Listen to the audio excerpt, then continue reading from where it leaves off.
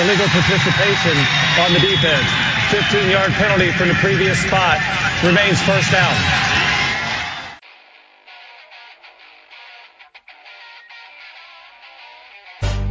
This had better be a big play after all of that.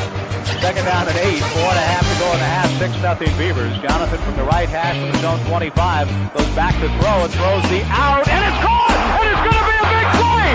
Chad Johnson down the left sideline. Nobody will catch Chad, and it's a touchdown, 75 yards for the Beavers.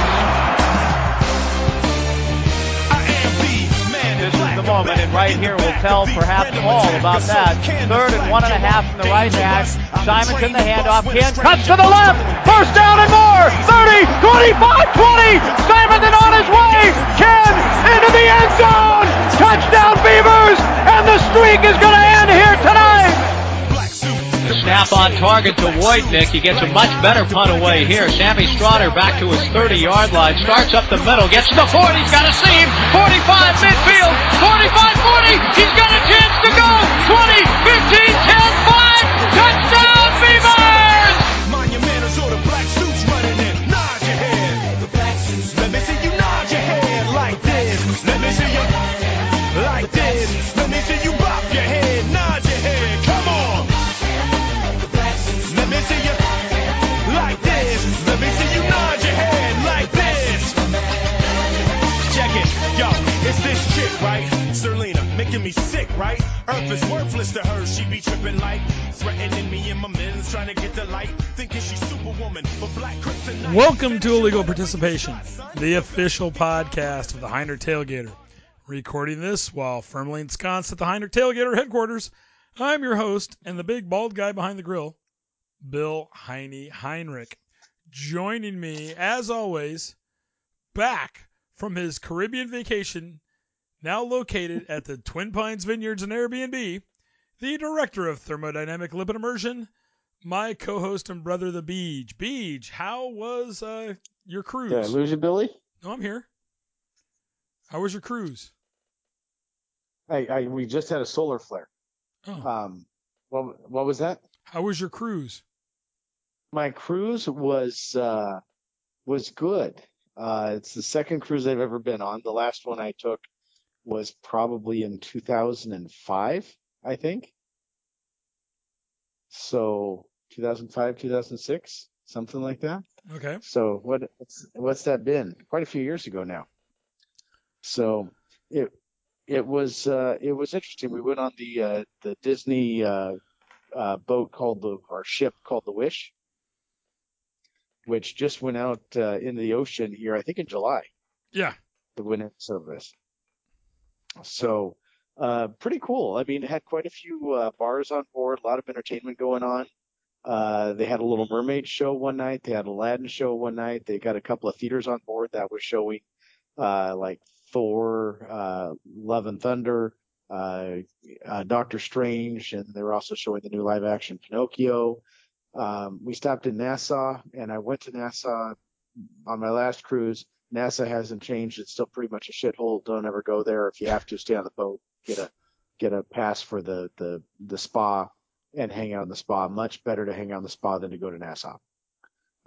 Because all it is a bunch of people trying to take your money and they really have nothing to offer. Anyway, it was surprising. There used to be a Hard Rock Cafe there, and it's abandoned. So if that tells you how wonderful a place is. Really? But yeah, I don't know when it opened or when it closed, but the building's just sitting there, and you can still see the sign on it, and it just says for lease. So yeah. But we went to Castaway Cay, which is the Disney Cruise Line's private island. So that was interesting. It was supposed to parasail, but the wind was too. Yeah, and this is what I don't get. You're supposed to parasail. There was too much wind.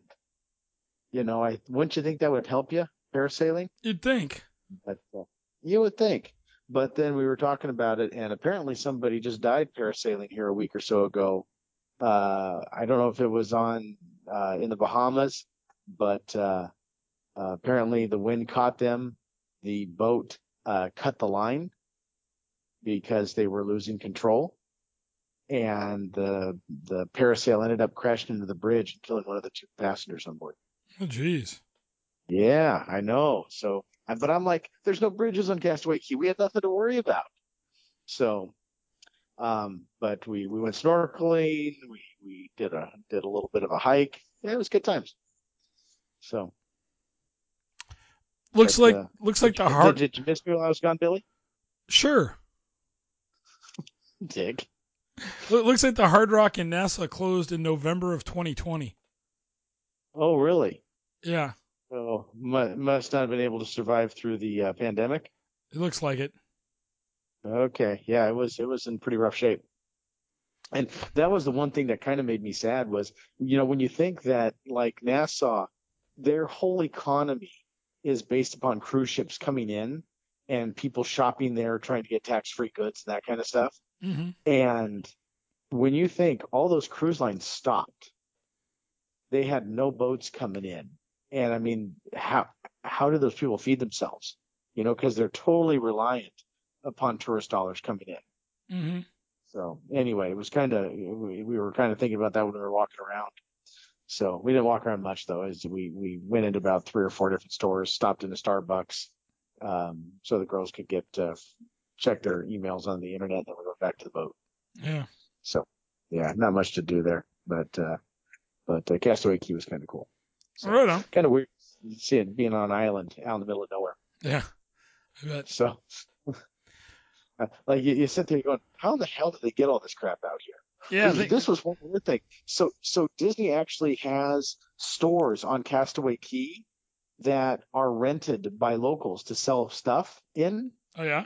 And from what I understand, they literally take a boat from the whatever island they live on, and they boat out to Castaway Key and open up their little kind of shanty to sell their wares there to the people. Yeah. So I don't know how far the island, how far an inhabited island is from Castaway Key, but apparently people commute to sell their stuff there. That's crazy. Yeah, yeah. Well, welcome back. Anyway, yeah, I missed a hell of a week.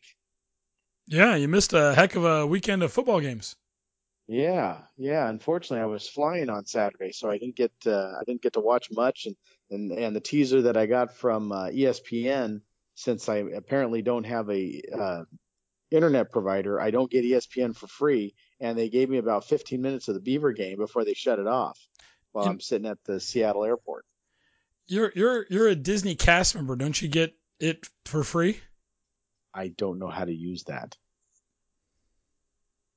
So, and actually, I don't think you do. I think what they make you do, if you want to get Disney, do you either get that or your main gate? yes. Okay. Yeah, and totally not worth it. Yeah. So anyway, All yeah, right. I either get free access into Disney theme parks, or I get Disney Plus, Hulu, and ESPN at no charge. Yeah. So I think getting access to the Disney theme parks for free is probably a better option. Especially with your main gate. Yep. So, well, I just want to remind everyone that our purpose of illegal participation is talk beaver sports, tailgating, and anything else we find interesting and fun every week. Remember, if you want to get in touch with us, there's a couple different ways to do it. HeinrichTailgater@gmail.com, @HeinrichTailgater on Twitter, or Heinrich Tailgater on Facebook. Remember, you can listen to us on Apple Podcasts, Google Podcasts, Stitcher, Spotify, iHeartRadio, and most other podcatchers. All right, Beej, ready to talk a little beaver sports? Yes, Billy. Catch me up on what I missed. All righty. First up, let's talk a little women's volleyball. Are there butts involved in women's volleyball, Billy? Probably.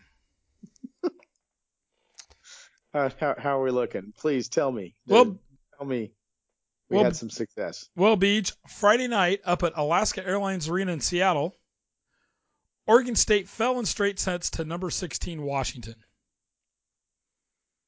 Now, I don't even know why we talk about this anymore. Michael Vernon was the only Beaver in double figures offensively, finishing the night with 11 kills. And then, Beej, on Sunday afternoon at Bowler Gym in Pullman, they went all the way over to Pullman. The Oregon State volleyball team dropped the Pac-12 road contest to Washington State in straight sets. Now for the nighttime this season, Michael Vernon led the Beavers in kills, finishing the match as the only Beaver in double figures with 10. She's an animal out there, but you can't do it on your own. Nope. The Beavs are now 6-10 overall, 1-5 in the Pac-12, and they return to action on Friday against UCLA. First serve from LA is set for 7 p.m. Let's hope we have better news next week. Well, Beavs, we got some women's soccer to talk about. Ooh, women's soccer. Okay. Positive things happening. 2 unanswered goals by Maddie Tetz and McKenna Martinez were not enough to bring Oregon State back against Colorado on Thursday afternoon. Son of a bitch. OSU dropped the road opener 3-2 to the Buffaloes at Prentup Field. Nothing to say? I got nothing to say. I'm just, if it wasn't for the fact that I know what happened Saturday night, I'd be crying right now. Well, Beej, Because then on Sunday afternoon in Salt Lake City against Utah, the Oregon State women fell 6-0. we need to just call mulligan, get rid of this week, and start over. Well, Beej, OSU held the Utes off the board until the hosts broke through with goals in the 23rd and 41st minute of the game. Utah used 4 goals in the second half to finish the game. The Bees will stay on the road for a Friday night match on the 14th at Washington. Kickoff with the Huskies is set for 7 p.m. It's a late game. Yeah, well, not for soccer. But Yeah, Beavers they are just play- not good. 4-7-2 overall, 0-5 in the Pac-12. Wow. Not good. Not good at all. Are we a young team? Is this what you'd call a rebuilding year? Because I thought we had success last year. They were bad. They were okay last year, but they weren't great. Okay. Yeah.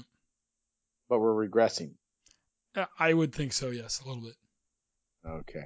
All right, Beej, let's talk men's soccer. Better? Well, Beej, the Oregon State men's soccer team battled Cal to a 1-1 draw Thursday evening at Lorenz Field in Corvallis.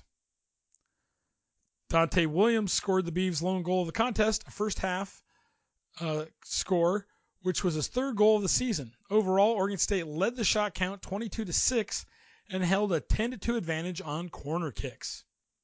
So we shot the hell out of the goal and we couldn't get it through the upper, what do you call that? Through the net, through the box, through the rectangle?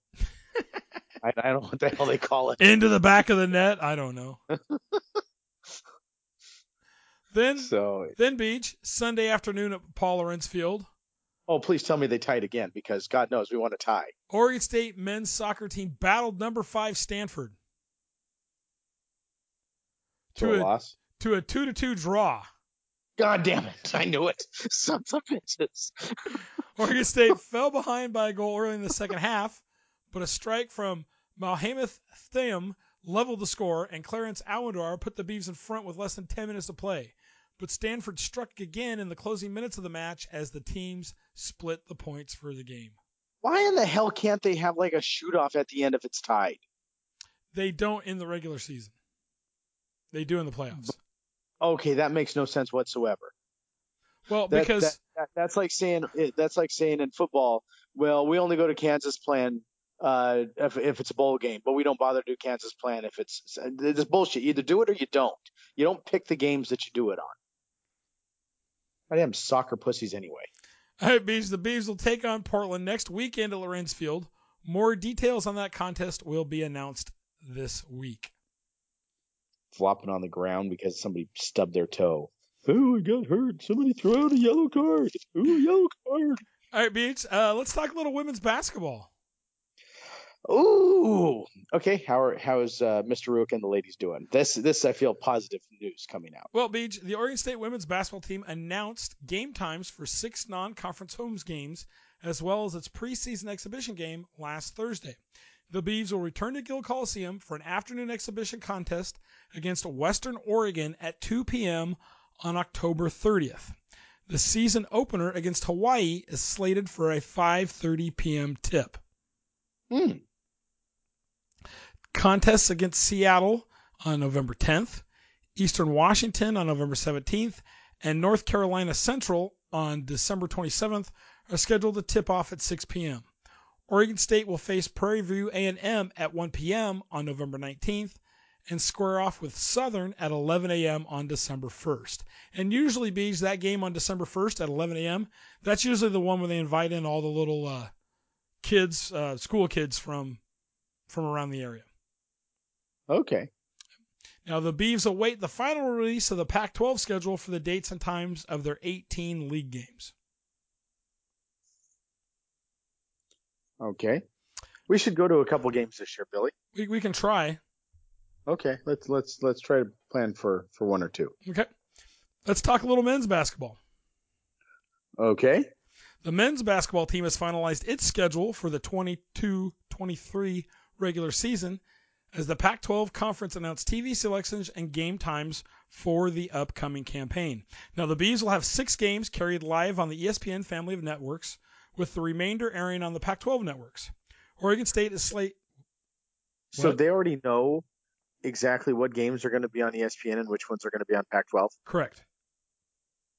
Even though we don't know how good the team is going to be or the teams they're playing are going to be. Correct. It's different than football. Interesting.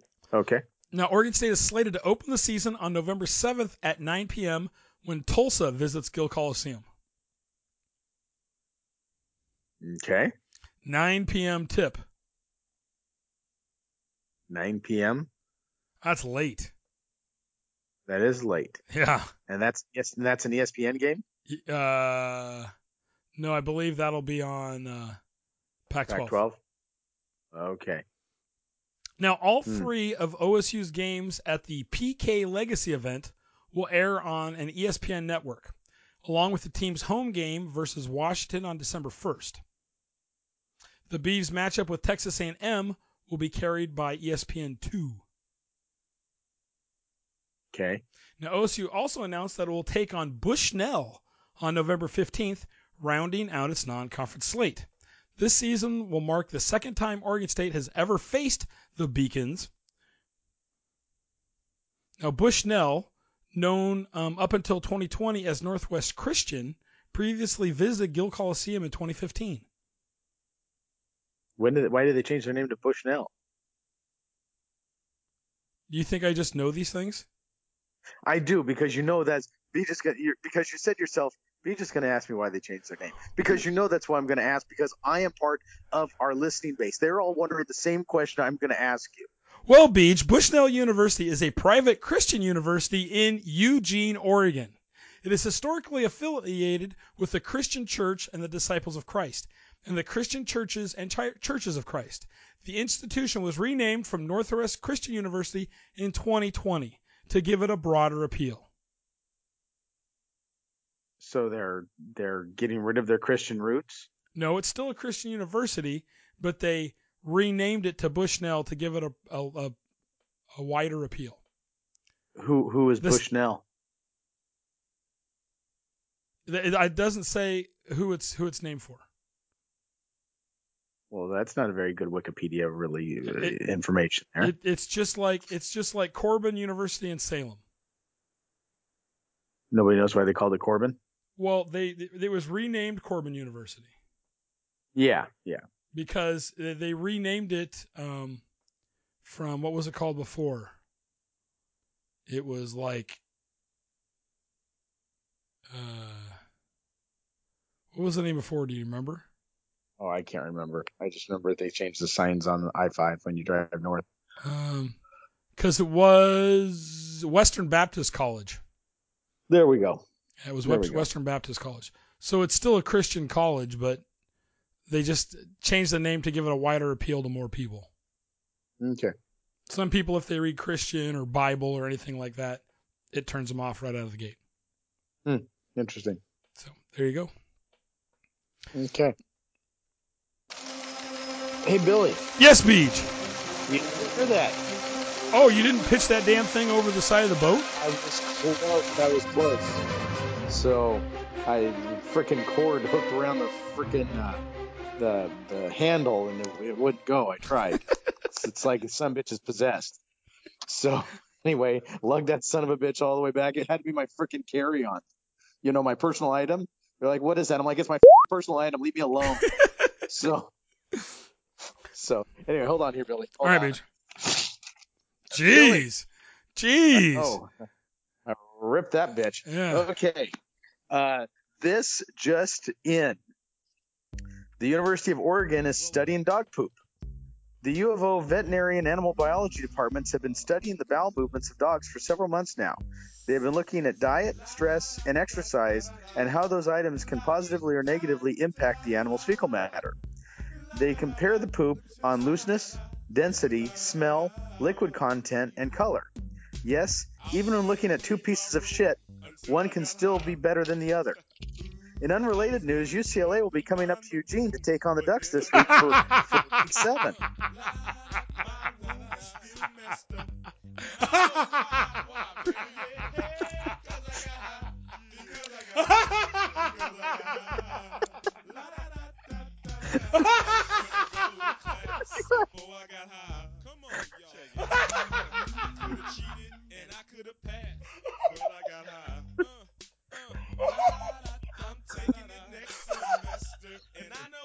You gonna be okay over there?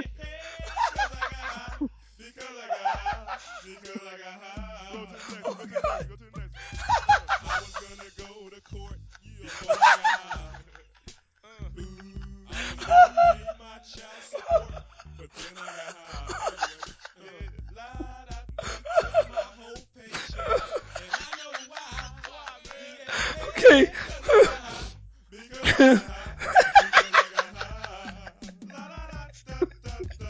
Okay. Oh, I'm sorry. I'm sorry. Oh, let me drink some water.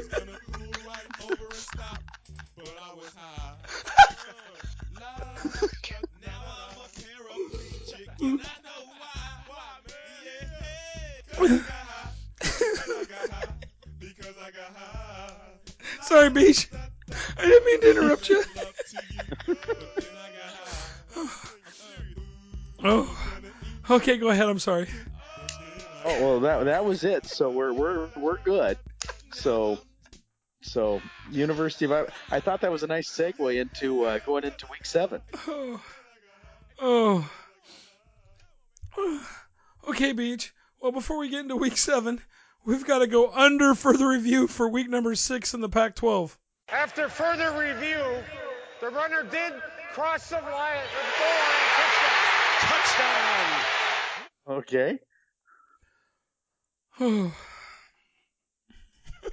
And my notes from last week are still packed up in my suitcase. So I'm going in blind here on this one. All right. Well, we only had 4 games we picked. Okay. Ooh. Luckily, I watched a lot of them. Okay. So, all the games were on Saturday, Beach. Mm-hmm. All right. First up, we had Utah at UCLA. Do you remember who you picked? I think I picked Utah, did I not? All 3 of us did. From the sounds of it, that was a bad pick. Well, Beach, UCLA quarterback Dorian Thompson-Robinson made sure that the streak of 5 straight losses to Utah by an average of 27 points ended, as he passed for 299 yards and 4 TDs, while also running for a score to lead the Bruins to their first 6-0 start since 2005. The fifth-year senior also became UCLA's career leader in passing touchdowns. The Bruins also improved to 3-0 in the Pac-12 and picked up the biggest victory in Coach Chip Kelly's 5 years in Westwood. They have won 9 straight, dating back to last season, which is their longest streak since running off 20 straight victories in 1997 and 98. Now, after Cameron Rising's 9-yard keeper got Utah within 28-25 early in the fourth quarter, Thompson-Robinson connected with Logan Loya for a 70-yard touchdown. That score, with 11:17 remaining, was the 76th touchdown pass of Thompson-Robinson's career, passing Brett Hundley for the most in school history. So they got a hell of a quarterback there. Mm-hmm. So, and he's actually making a lot better choices than I've seen him make in any of his other years. Really? He just seems like he's matured out? Yeah, he's just making better decisions this year than I've seen him make. So. Okay. So none of us got the point. None of us got the point there. And UCLA is still Unbeaten. in the run, strong position for a race for the roses. Yes, and we can talk about that when we get done with this week's scores. How's that sound? We'll kind of talk about where everybody's at. Okay. Okay. Next up, we had Washington at Arizona State. Do you remember who you took? I think. God dang it! I almost want to say I took Arizona State because I thought they would do better in the heat. You did. Kyle and I took Washington. Kyle said Washington doesn't win away from Washington, but Arizona State isn't very good. Well, Beach called into action after Emory Jones was injured. Fifth-string walk-on quarterback from 4 years ago, Trenton Bourgeau, threw for 3 TDs and orchestrated out Arizona State's offense to near perfection in a 45-38 victory over number 21 Washington on Saturday that gave interim head coach Sean Aguano his first victory. Bourgeau, who had off-season foot surgery, adeptly led the offense after starter Emory Jones was injured in the second quarter against Washington, throwing for 182 yards on 15 of 21 passing with an interception. He hit Elijah Badger for 2 touchdowns, including a 2-yarder in the fourth quarter to put the Sun Devils up 45-38. Now, Arizona State stopped the Huskies on 4th and 9 near midfield, and a botched snap all but ended Washington's final drive. Wow. Son of a gun. So you got the win there. Nice. Yeah. And so where's that? What's that put Huskies? What's Huskies' record now? Well, we'll talk about that when we're all done. Okay, sorry, I'm getting ahead of myself. What do we got now? Next up was Game 3. Washington State at USC. Freaking. I think we picked USC. No, did I take Washington State? You and Kyle, I hate you, Kyle, took Washington State. I took USC. Okay, yeah, I kind of thought that Washington State might have some strength with an aerial attack against USC, but I was wrong. USC quarterback Caleb Williams threw 2 touchdown passes to Mario Williams, and number 6 Southern Cal shut out Washington State in the second half of a 30-14 victory Saturday night. Now, Travis Dye rushed for 149 yards and a touchdown for the Trojans, who stayed unbeaten in Coach Lincoln Riley's first season. USC hadn't started a season 6-0 since 2006, near the height of Coach Pete Carroll's powerhouse era. Now, Caleb Williams only went 15 of 29 for 188 yards, but made big throws when necessary in an up-and-down performance. For Washington State, Cameron Ward passed for 170 yards, while hitting Robert Farrell and Nakia Watson for touchdowns for the Cougs, who remained winless in the Coliseum since 2013. Now, Washington State fell short of its second road victory over a top 25 team this season when its offense bogged down on 7 consecutive scoreless drives to end the game.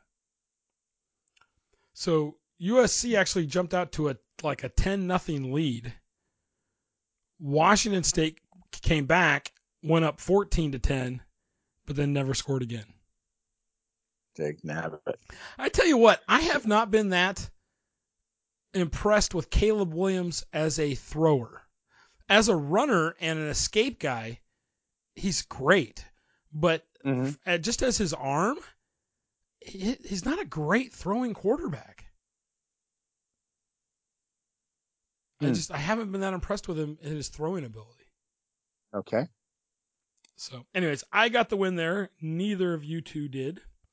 And last up, Beej, for the games we picked, we had Oregon at Arizona. And we all picked the Ducks, not because we like them, but because Arizona sucks. Well, Beej, Oregon quarterback Bo Nix threw for 265 yards and ran for 3 touchdowns. Noah Whittington added the superb 55-yard touchdown run, and number 12 Oregon rolled to a 49-22 victory over Arizona on Saturday. Now, the Ducks scored touchdowns on 7 consecutive drives starting midway through the first quarter, building a 49-13 lead by late in the third. All 7 scores were on the ground. Now, Oregon piled up 580 yards of total offense, including 306 yards rushing, doing pretty much whatever it wanted against Arizona. Now, Arizona managed to stay within striking distance thanks to a 52-yard touchdown run by DJ Williams and a pair of field goals from Tyler Loop, including a 36-yarder as time expired in the second quarter. Wow. Arizona just couldn't get a stop, huh? No. And then they couldn't move the ball themselves after a while. So. Well, that sucks. Yeah. Well, so after that, going in, you and I were tied at 31 out of 41. Kyle was at 30 out of 41. So after going perfect 2 weeks in a row, Kyle had a crappy week and only got 1 of 4. So he ended up at 31 out of 45. You and I went 50-50 and are now at 33 out of 45. Okay. So that's where we are up to this minute. All right. One more game to talk about, Beej. We had the game that I got about 15 to 20 minutes of ESPN quality time before it shut me down. Yeah, we had Oregon State at Stanford. Stanford is always a team that we struggle with, I feel. I agree. And this game was no different from the sounds of it. Yep.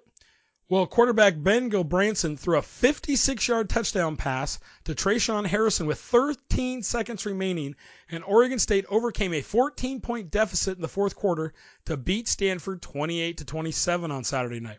Now, the Cardinal appeared to be in control of the game when they took a 24-10 lead into the fourth quarter, with Oregon State using a backup quarterback. Instead, they collapsed down the stretch and lost their 11th straight game against an FBS opponent. Now, Gilbranson threw a 21-yard TD pass on fourth down to Silas Bolden on the second play of the fourth quarter to start the comeback.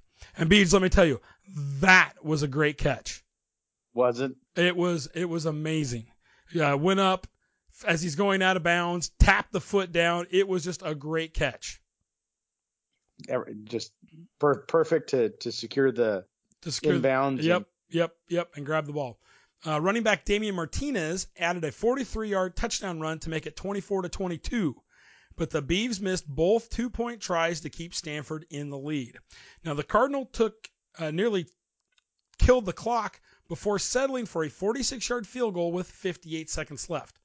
But Gilbranson only needed 3 plays to go 76 yards for the win. After 2 short completions, he took a shot down the sideline for Harrison, who leaped over Ethan Bonner for the catch.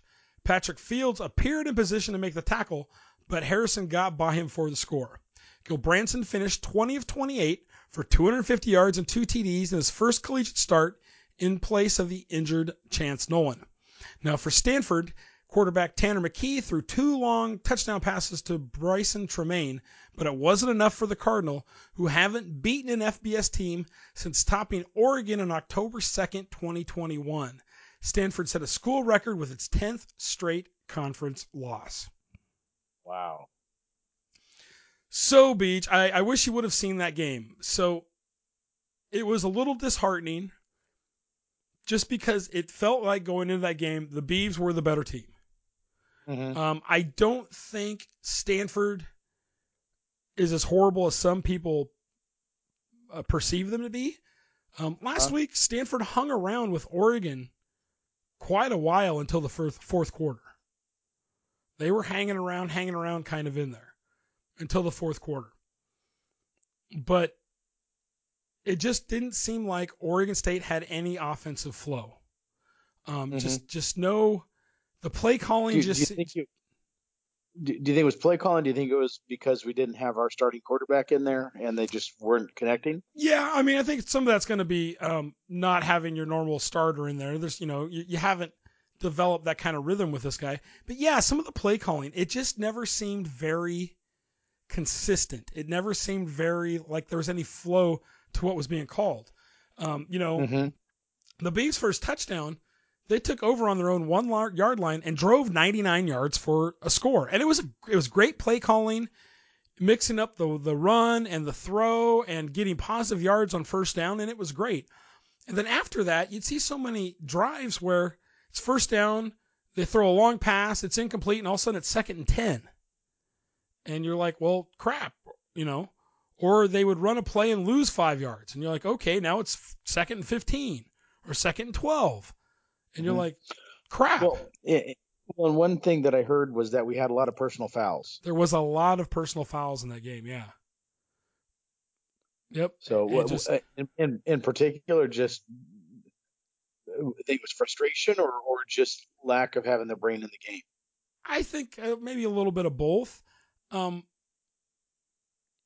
always wonder when you're playing with Stanford, you got really smart guys out there for Stanford that I think are sometimes really good at goading people into things.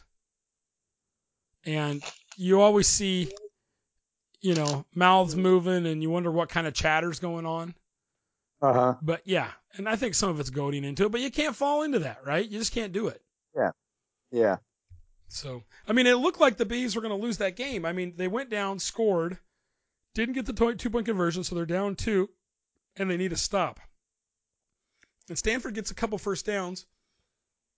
They have a 3rd and 8. It looks like the Bees hold them, but the Bees get called for holding.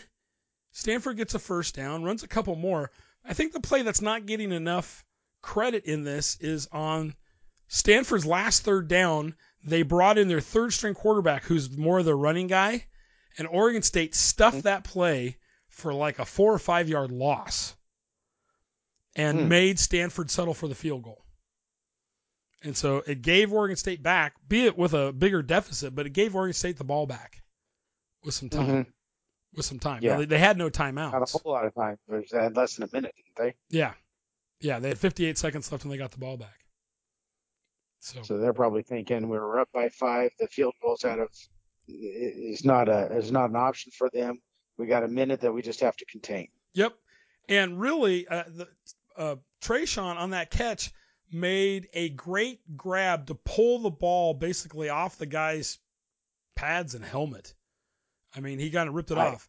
And you sent me that video of it, and I must have watched it like 10 times. Yeah, trying to figure out how in the hell did he get the height and be able to get the ball from in front of his defender. Yeah, and I showed that play to the boys this afternoon, and that was Peyton's thing. He was like, "How did he get so high?" I'm like, "He had a lot of air underneath him." And the thing is, he grabs the ball off the guy. The guy's kind of stunned. But when he came down, he turned to his left towards the sideline. And the one safety who was supposed to be playing over the top, you can see he kind of held up thinking the play was over. And that half a second let Trayshawn just fly down the field. Gave him the lead he needed to stay ahead. Yeah. Yep, just a little bit that well, he needed. I was going to say, not only was the catch amazing, but the fact that he was able – because how many more yards did he run to get to the end zone? 25?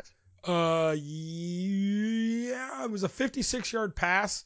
Yeah, he probably ran, close to maybe 35 or 40.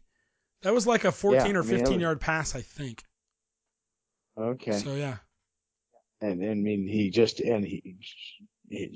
beautifully done.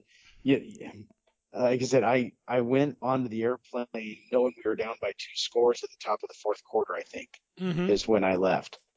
And I couldn't get anything because the Wi-Fi wasn't working on the plane, and so I couldn't get any updates. And I'm just thinking, 2 scores. This is doable. Come on. So and then I get home, and I think it was when I got home and turned my phone on. I think you'd sent me messages. I think the words were "Holy shit, holy shit." 2 different text messages. Yeah, well, so because I was, and then Dad, I think, texted me too and said the same thing. Yeah, no, well, so I'm sitting here in my den. Jess was out in the living room listening to a podcast or watching something, and I'm sitting here in my den, and I'm just thinking, well, I'll watch out this last minute here, see how the Beavs do. Hopefully, they just get some yards, get down the field, get some positive plays in here. And you got to catch it and get out of bounds or get a first down, so you stop the clock. Yeah. Even if it's just for them to reset the chains, at least it lets you get set up and runs less time off. So the first pass, inbounds, short of the first down, clock's running.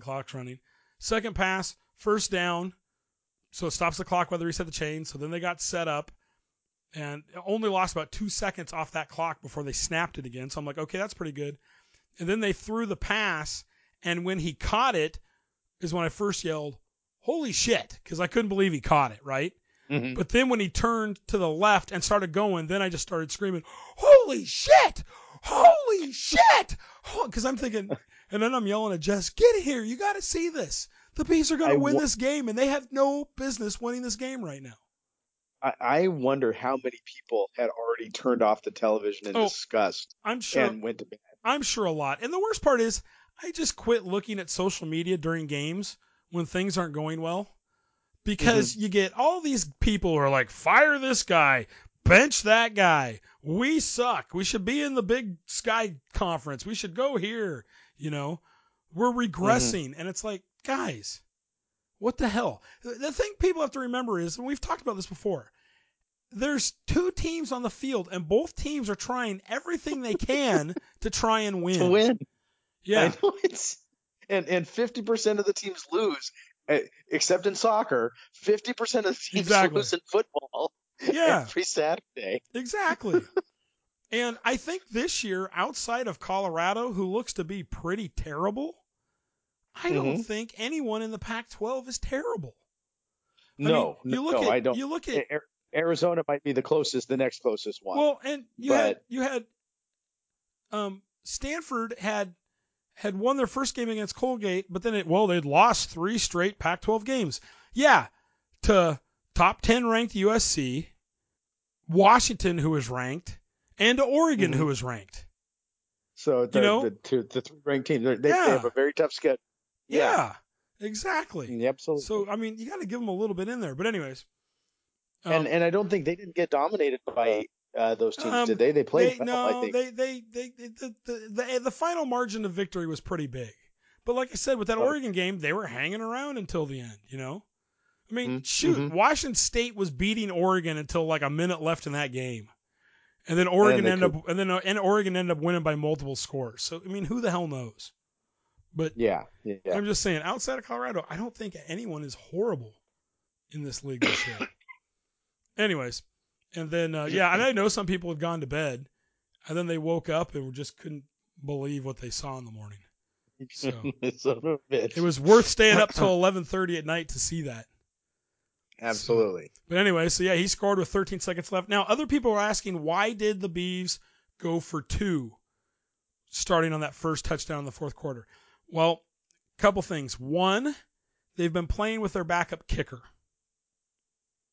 But also, on that first time they went for 2, their long snapper had gotten his finger cut open and had to have stitches. And so he was out. Now, yes, they do have a backup long snapper. But with a backup long snapper and a backup kicker, they weren't feeling too positive about it. It doesn't take much of an effort to miss snap and throw that ball into the backfield. Yeah, well, and so that's why they just decided, we've got 2 guys, 2 of our specialists on this, 3-man specialist team here, including the holder, are hurt. We're going to go for 2. And the first time they went for 2, if Gil Branson doesn't fumble the snap, the play was wide open. But he fumbled the snap. By the time he gathered it back and threw it, the guy had recovered and the ball hit him in the back, ending the play. But the receiver was open before that. So, and then the second time they went for 2, well, obviously they'd missed the first one, so they need to go for 2 to try and tie it. Now, after the go-ahead score, the reason why they didn't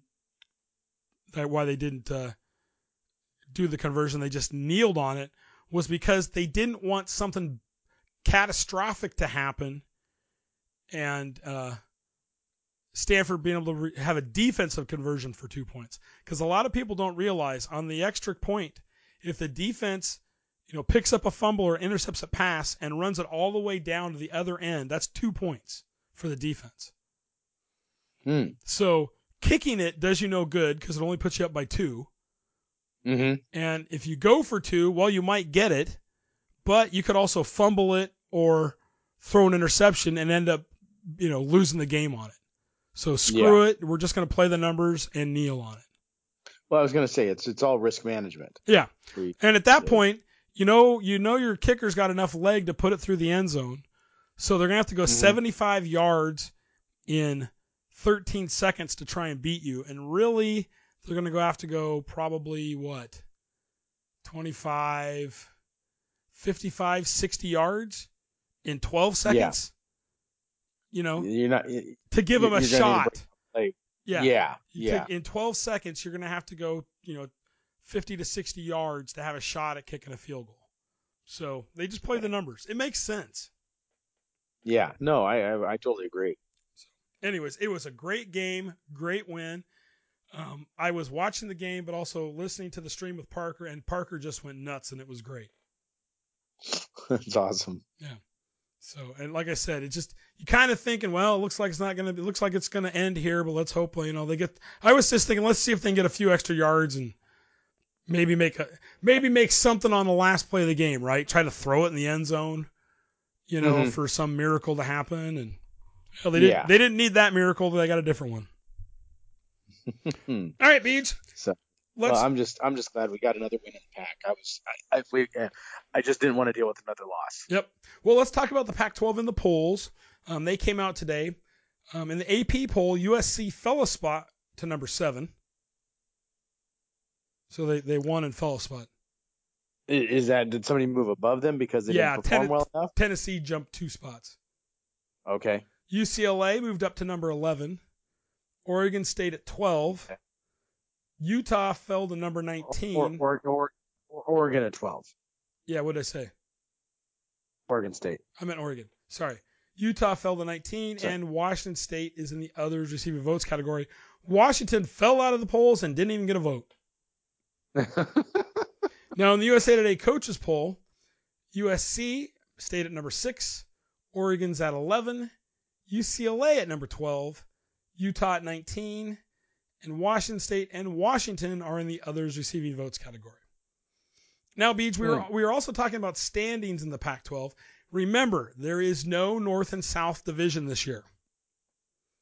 It's just the Pac-12 conference. So they'll take the top 2 teams and they will play for the Pac-12 championship. And at this point, there's 3 teams that are in that running, correct? So there's 3 teams that are undefeated. You have USC 4-0 and UCLA and Oregon at 3-0. Okay. And then you've got Cal at 1-1, and then Arizona State, Oregon State, Washington, and Washington State, and Arizona at 1-2. Okay. Colorado at 0-2, Stanford at 0-4. The only team that's really been eliminated is Stanford. And Colorado.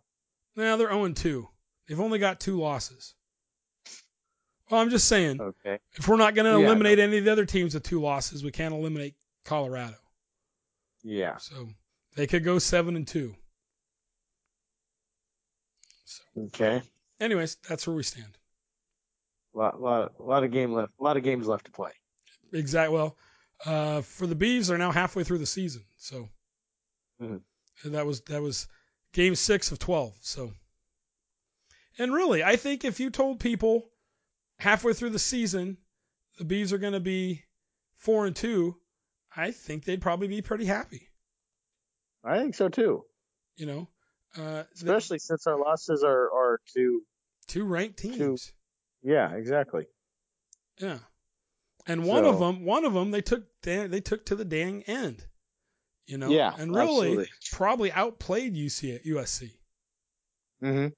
So I don't know. Things are still good. There's a lot of good things that can still happen. Season's not over. There's a lot of good things that can happen. Absolutely. All right, Beach. Well, now it is time for the Tommy Tuberville. What's he think I look like? A jackass? You sure do.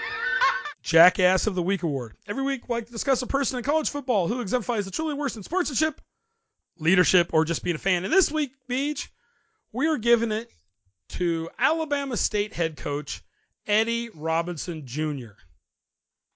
What did he do, Billy? Well, Beach, when Jackson State football coach Deion Sanders and Alabama State coach Eddie Robinson Jr. met at midfield after Saturday's game, the exchange ended with Robinson pushing away the Pro Football Hall of Famer. Turns out they were just getting started. Now, Robinson took Sanders' hand following Alabama State's 26-12 homecoming loss to Jackson State, but wanted no part of an embrace with Sanders, instead shoving him with his left hand as he walked away. A surprised Sanders threw his hands in disbelief, before walking away alongside his security detail. Now, Robinson later explained that Sanders had made disrespectful comments in the week leading up to the game. Robinson also alleged that Sanders walked through Alabama State's offensive warm-ups in one of the end zones, rather than taking a more direct route to Jackson State's sideline. He added that Jackson State should have taken a knee in the final minute of the game, rather than trying to score more points with its backup quarterback. Robinson said he would always shake an opposing coach's hand, but saw, quote, no need for an embrace with Sanders. Robinson said, quote, I'm going to always be respectful and respect the game. You've got the great coaches, W.C. Corden, Eddie Robinson, those guys, Marino Kasem. I'm living on the shoulders of the SWAC. Beach, that's the SWAC, the Southwest Athletic Conference. Okay. Now, Robinson, who isn't related to Grambling coach Hall of Famer Eddie Robinson, then added of Sanders, quote, he ain't SWAC, I'm SWAC. He ain't SWAC. He's in the conference, doing a great job, can't knock that, got a great team. His son should be up for the Heisman Trophy. I love Shadur, great player. I love what he's doing for the conference, but you're not going to come here and disrespect me and my team and my school and then want a bro hug. Shake my hand and get the hell off. Now, Sanders has led Jackson State to 12 consecutive SWAC wins and a league title in 2021, while bringing increased attention to the league and HBCU football. That's historically black colleges and universities. Okay. Now, Sanders defended his pregame routine, saying he always ran around the field before NFL games and arrived too late to greet Robinson at midfield before kickoff. Now, last week, Sanders said Alabama State inviting Jackson State as its homecoming opponent was a, quote, money game because of the large crowds and attention that follows him and his program. Sanders said after Saturday's game, quote, I heard him also spew out comments about what did I say leading up to the week. I was a darn good salesman leading up to the week. Did we sell the game out? Did we sell the game out? Yes or no? Had they ever been sold out here? So I thought I did my job. I thought I should be applauded, really. And Beach, I mean, that's really what it comes down to. And this Robinson guy actually said, everyone wanted to be prime time, which was Sanders' nickname when he was playing. Everybody wanted to be prime time when they were growing up. Well, if you wanted to be prime time, then you also know what you're getting with prime time, which is prime time out there talking. And quite frankly, people were surprised when Deion took that job at Jackson State. They thought he would go to something bigger, but he was like, I want to bring some attention to these great athletes playing in this smaller conference. This HBCU conference doesn't get enough love, and you got a lot of great athletes down here. And he's been bringing attention to it. And part of that is because he is prime time, and he's out there talking. That's what he was doing that since he played at Florida State. He did it in the NFL. He's doing it as a coach. And he's actually turned out to be a pretty goddamn good coach. Well, that's what it sounds like. I mean, I'm impressed that he's, a lot of times players don't make great coaches, No. He's turned out to be a great coach. Yeah, no, I think that's fantastic. And for that guy to throw a minor hissy fit and push him away was just kind of bitchy. Yeah, so yeah, you can go see it where they shake hands and Sanders just goes to kind of give him a little bit of an embrace, and the guy just puts his hand on him and pushes him away. And it's like, dude, quit being a bitch. That's what it comes down to. You got beat. You're pissed because I think what it comes down to is he doesn't consider Deion a real coach because he hasn't been coaching that long. And that's what it came down to. Absolutely. Yeah. So anyways, for being such a jackass and a little bit of bitch, Alabama State coach Eddie Robinson Jr., you get this week's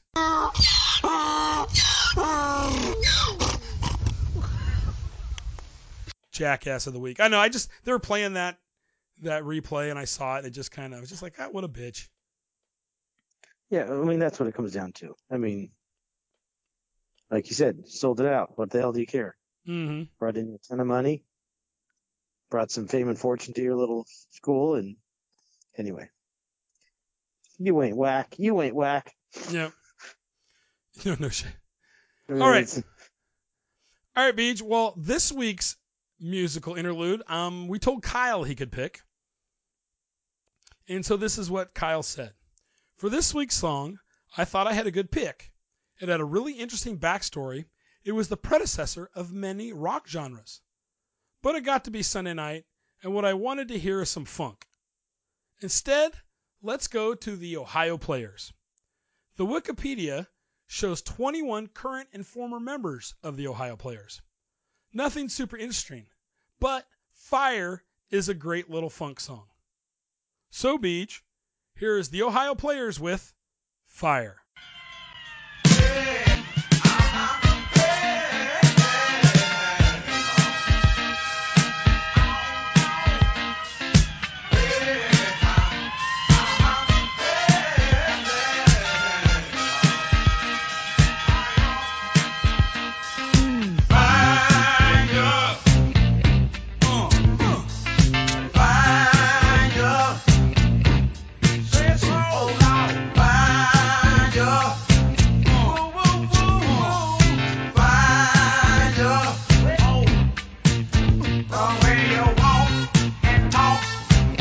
Sets me off to a full-on child. Yes, it does. The way you squeeze and tease knocks me to my knees. As I'm smoking, baby. The way you sway, okay, really wrecks my nerves, and I'm so excited, child. Woo, way you push, let me know that you're good. You're gonna get your wish. I know. Fire. I said down. Fire.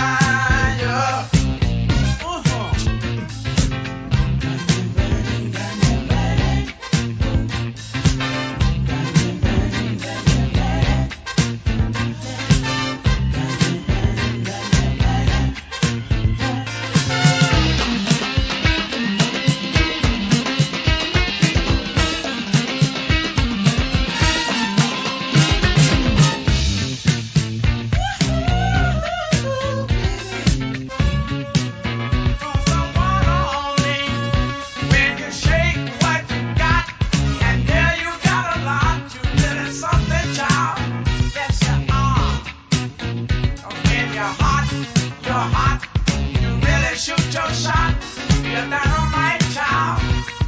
Yeah, well, I can tell by your game, you're gonna start a flame,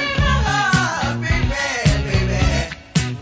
I'm about to choke from the smoke that can tighten up my stroke. Can you feel it now? Yeah.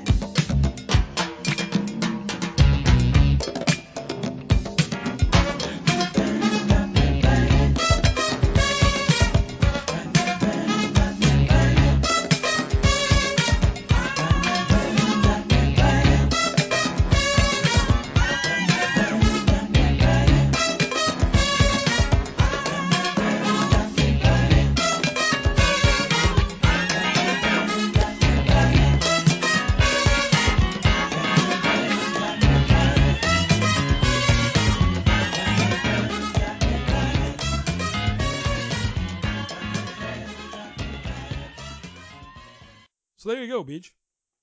Hmm. Yep. So the Ohio Players actually formed in 1959 as the Ohio Untouchables. And why did they change their name, Billy?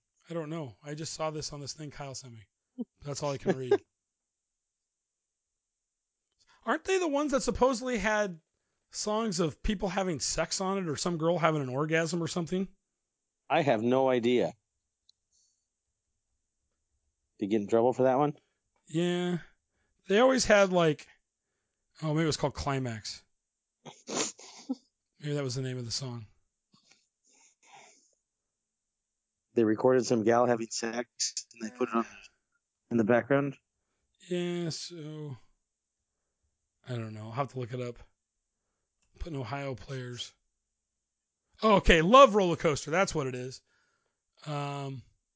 So let's see here. I'm going to read what it says. So Ohio Players Love Roller Coaster. became the subject of a Is that- particularly ghoulish rumor upon its release that someone was murdered in the adjacent studio while they were recording the song. Or alternately, that someone was simply very badly burned while they were recording. But depending on which version of the rumor you've heard, something very bad happened during the session. That very bad thing might have been the best thing that could have happened to the song. Didn't It all stems from a scream in the middle of the track. At 2:32 of the album version, someone lets out a scream. It's not a piercing scream. In fact, it's very low in the mix. You almost wouldn't notice it on first listen if you're not paying close attention, and that makes all the difference.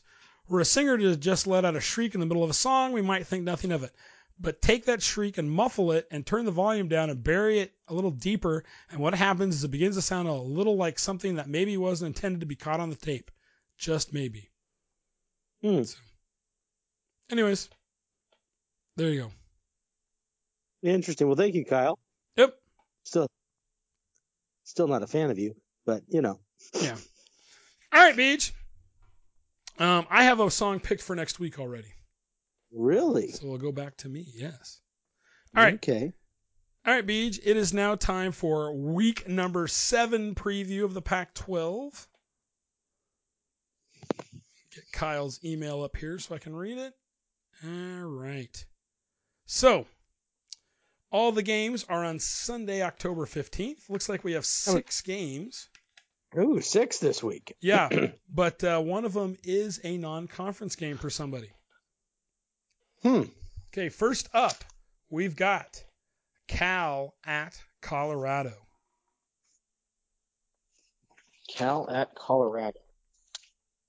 Well, I almost want to say Colorado just because, the sun shines on a dog's ass even once in a blue moon. But I'm not. Let's go Cal. I, too, am taking Cal. Kyle says, fully rested, Colorado invites Cal to come get a W. Cal. We had a week off. Why don't you come beat us? All right. They've had a week to break in their new coach, too. So, all right, Beach. Next up, Arizona at Washington. Ooh. Hold on just a second. I got Arizona at Washington. Same reason why I went the other way last week. It's at home. Washington's going to win. Kyle says, Huskies are happy to be home, Washington. I, too, am taking Washington. Next up, Stanford at Notre Dame. Stanford at Notre Dame. Well, I don't think there's any doubt. Notre Dame. Kyle says, I think there's a lot of grace given to Coach Shaw, but the loss to Notre Dame will be national attention to the Stanford team. So he's taking Notre Dame. So he's saying there might be some pressure starting to be put on Shaw. Well, that was my question to you earlier today. Yeah. Do you think his job is in jeopardy? Not yet.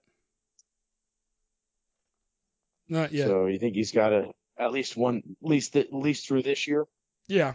He's safe? I think so. I've always liked Shaw. I think he's always seemed like as far as his character goes out there on the field, he always seems like a really good guy. Yeah, he always seems in control. You don't hear a lot of drama about him. You don't hear a lot of excuses out of him. He's usually pretty straightforward and actually has brought quite a bit of success over the years to Stanford. I agree. All right, Beej. Okay, so are you taking Notre Dame? I'm taking Notre Dame also. Up next, Beej. Okay. USC at Utah.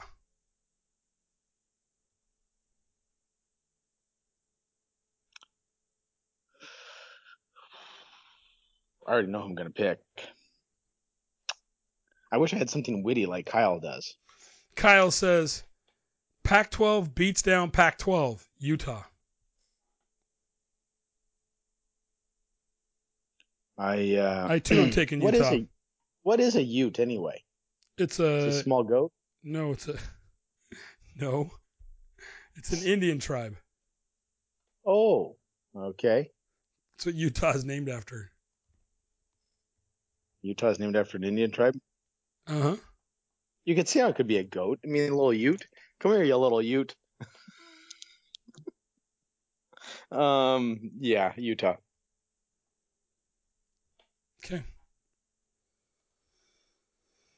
All right. So It makes you wonder if they're gonna have to get rid of that name. no, Like because it's gonna be so. They'll be like, we need to rename the state of Utah. So no. Well, I believe they've got the okay from the tribes that live there, okay, just like okay. the Seminoles. Gotcha. All right. All right, Beats. That's it for our. Is that it for our picks? Well, 2, I 3, mean, they already took the Indians off the butter, so it's just a, why. Because did you say Utah also? Yeah. We had no difference I in think picks this week. Yeah, I think. Well, hold on, we're missing one. No, then there's just Oregon and UCLA. I don't think they play this week. I thought that was this week. You said there were 6 games. We're only at 4. I could have been mistaken, dude. Let's see, week 7. That might be the next game for both of them. They both have byes this week? Could. 2, 3, 4. Yeah, there's only 6 games. And one's an out of conference. Well, hold on. Cal versus Colorado. Yep. Arizona versus Washington. Correct. Stanford versus Notre Dame. Correct. USC versus Utah. Correct. And That's 4. And Washington State versus Oregon State, which we're going to talk about right now. And you said there's 6 games. I was wrong. There's only 5.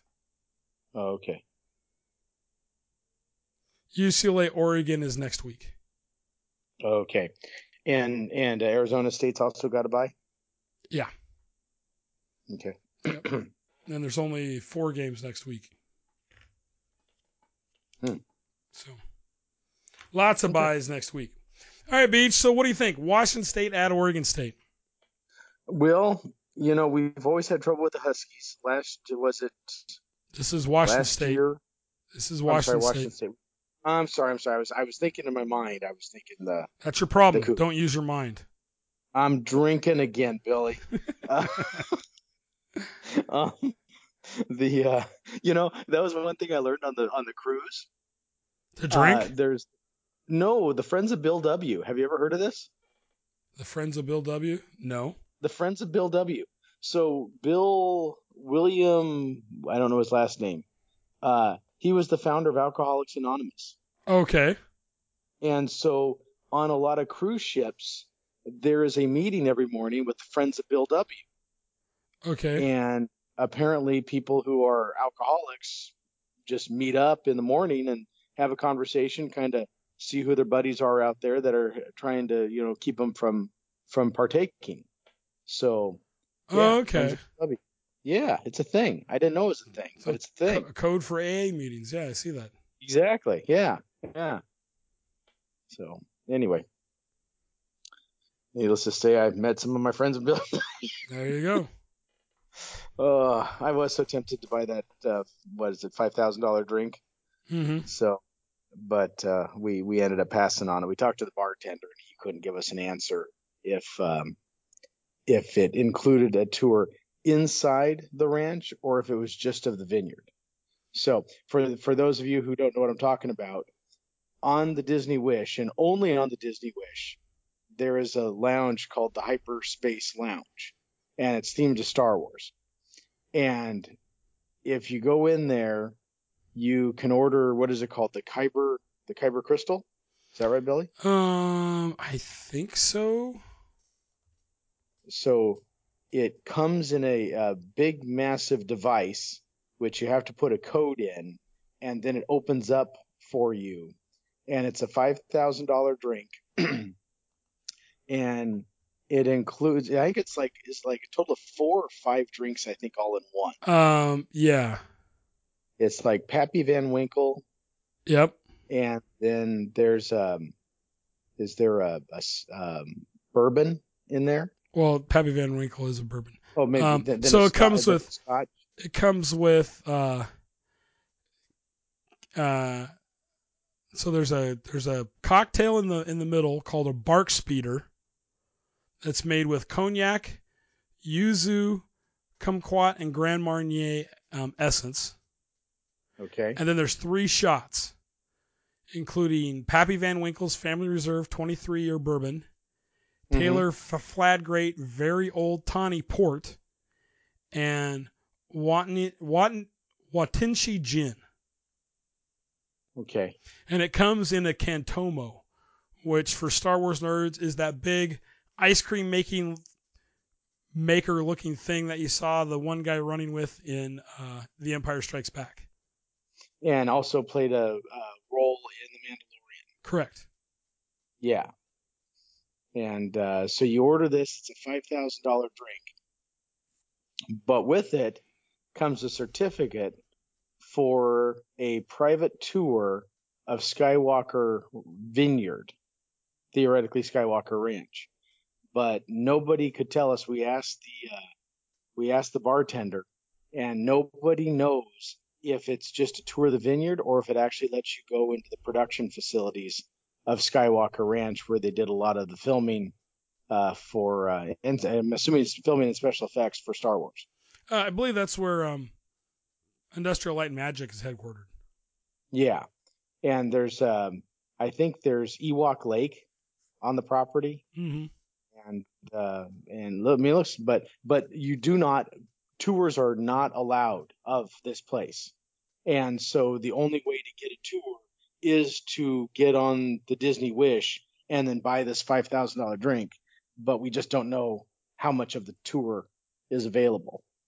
So is it just of the vineyard, or are we just, because I mean, if I need a tour of vineyard, I can just go out my back door and I can tour my own vineyard, and that's just as good.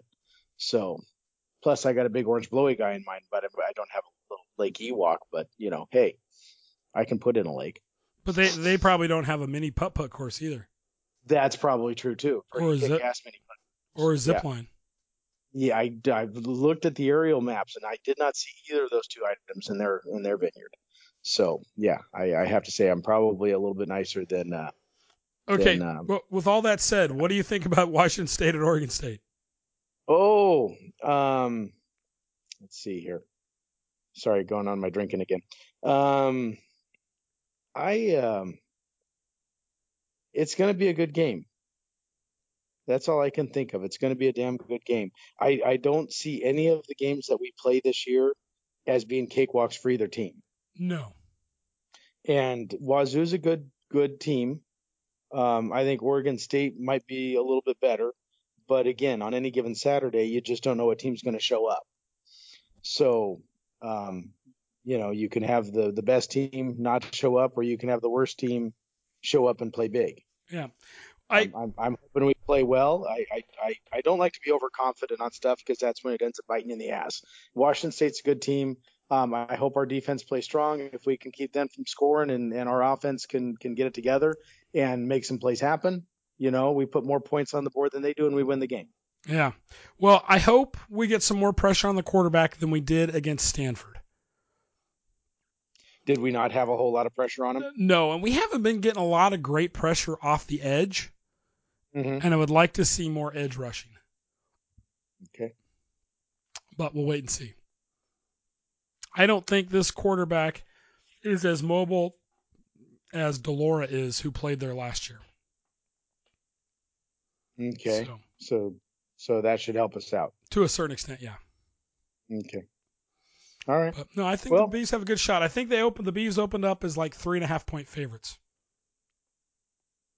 Well, so that just tells you that they're evenly matched team. Yep.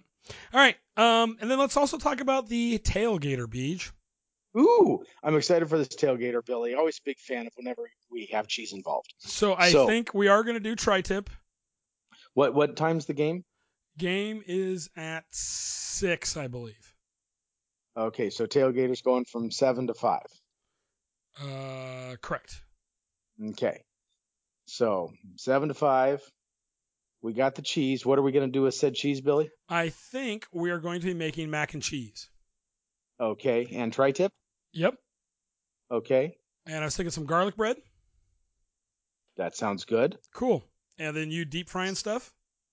I can deep fry stuff, Billy. That sounds great. Now, with the mac and cheese, in the past, I've made the mac and cheese the night before. Mm-hmm. But the problem with that is that pasta absorbs quite a bit of the liquid, and it's not as creamy as I'd like it to be. Because it ends up the pasta gets moist, but the cheesiness goes dry. Yeah, it gets a little dry. So what I'm Got it. thinking of doing is we'll cook the pasta up the night before, but we're actually not going to make up the cheese sauce until out in the parking lot. Okay, so we're gonna literally. So are we still gonna bake it, or are we gonna pour the cheese sauce and more or less toss it? We'll pour the cheese sauce and bake it. Okay. Sound good? Yeah, it'll work. Yeah, I think that'll keep it a little bit cheesier, a little creamier. It's going to be a lot more work. I'm going to need your help. I'm the hardest working guy there, Billy. So I can do that. We can do it. It's just someone's got to be stirring that stuff continually. Okay. So that's just what it comes down to. I'll stir that shit like a mother. You up to the challenge? Billy. Yeah. And I'm thinking about making 4 big pans of mac and cheese. Have we done 4 in the past? We've done 6, but we usually only use 3 or 4. So I'm just going to make 4. Okay. Especially because I'm making them out there. It's going to be just a little bit tougher. Gotcha. Well, and I always tell I always get tired of the people who show up at, like in the case of this tailgater, they show up at 4:30, right? Yeah. And then there's no food left. They're like, well, where's all the food? I'm like, dude, we've been out here since 7:00. We've had a crap ton of food out here. Yeah. We had a crap ton of people. I mean, shoot, what did we have last 2 weeks ago? We had 130 or 140 people, most likely. We had 140 sandwiches we made. Yeah, so probably 150 people show up the damn thing, and you're showing up, 20, 30 minutes before we shut down, and you expected there to be food. Yeah. Your lack of planning on your part does not constitute an emergency on mine. Now, I will be out there for the entire tailgater. Oh, yeah, because you were talking that you have because the Washington State actually already ordered a bunch of pizzas from Woodstocks, didn't they? Correct. So I will be at the tailgater, but after the tailgater, I will not be going to the game. I'll be going right over to the shop to help get that out. That sucks. Well, it is what it is. I'll listen to the game on the radio. Yeah. It is what it is. And Parker does do a nice job of describing it. Will you be able to run over to Suds and watch it if you need to? If you have I will probably bring my tablet and just have it streaming in the office. Gotcha. So I'll have it there. But yeah. So how many pizzas, Billy? 174. Does that mean all 4 ovens are rocking at that time? Yeah, but we can only run 3 ovens for that order because I have to keep an oven open for, people that are just walking in. Gotcha. So, how many pizzas go into an oven? They ordered 12-inch, so we can get 15 12-inch pizzas in an oven. Okay. So if we're able to use all 3 ovens the whole time, we just have to turn them over 4 times. Gotcha. And then do you deliver them all at once, or do you send them in different, or are they picking up? We will be delivering. They might be going out in the tailgate trailer. Really? Yeah, when we delivered the 187 that USC ordered a few years ago, we pulled everything off the floor of the tailgate trailer and delivered everything, delivered all the pizzas in the trailer. Wow. Yeah. So. Wow. Yep. So we'll see how it goes. Cool. All right. All right. Well, Beej, anything else to add this week? The trailer gets double duty this weekend. Yeah. If the weather's not bad, which I don't know what the weather report is, we'll just put them in the back of my truck. Okay. Well, I hope the weather's good. We should check that out and see, because that's going to factor into how everything's going to play out. So because that impacts my deep frying, because it puts me out in the rain. Yeah, I haven't looked at it, so we'll look at it later here and we'll start deciding. And then we've got to decide what's going to be on the menu for next week's game at Colorado or against Colorado.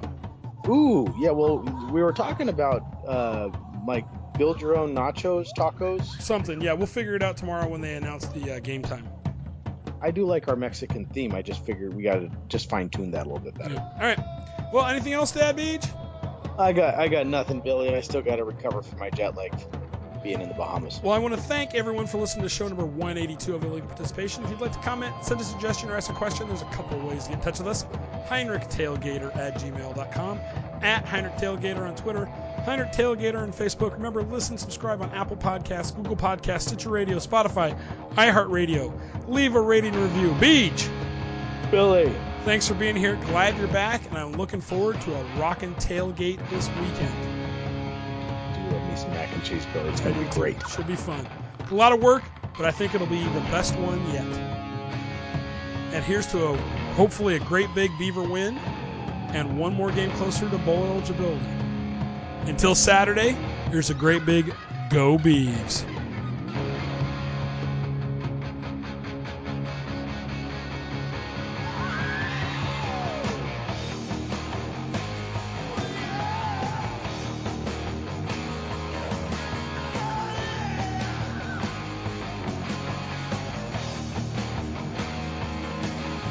You can't get romantic on a subway line. Conductor don't like it, says you're wasting your time. But everybody wants some. I want some too. Everybody wants some. Baby, how are you? Oh, yeah. Mexico Mubo lad looking for a move. So one thing I think people need to remember is they're 4-2. They're 2 games away from bowl eligibility. Ooh, that's true. Yeah. That's true.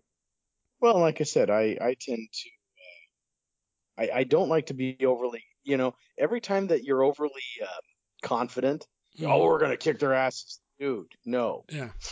I've seen us lose to teams that we should conquer. So I don't like to be overly confident on any team we play. And when it comes to Wazoo, they're a good team. They've been a good team for for probably a decade or so now. Yeah. They're a formidable foe. If the spread is only 3.5 points, that's a virtual tie. And I just hope we play well. I hope our defense gets their shit together. I hope offense gets their shit together and put them both together, and then we can win a game. And hopefully not stressing out to the last minute. I agree. Yeah. All right, let me make sure I can hear you here. Am I coming in clear? Yeah, there you go. Say something now. Say something now. Okay, there we go. All right, let me make sure. Recording? I'm double checking right now. We've gone down that road one too many times. Yes, we have. Missing podcasts. I do recall a couple of being extra good on my end, and much like those scenes from the Blues Brothers, they'll never see the light of day.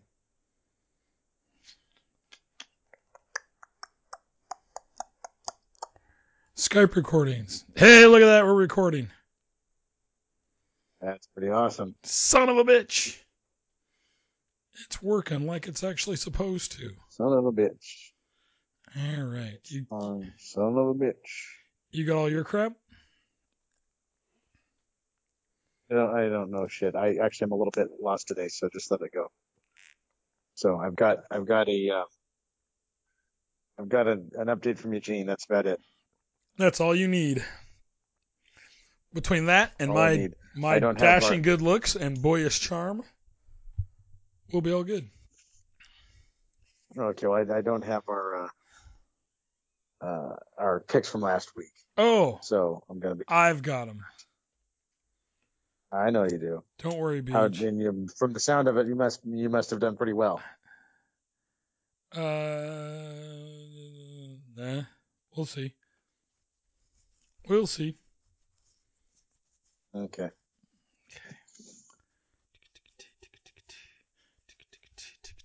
All right. Silence. I like beer.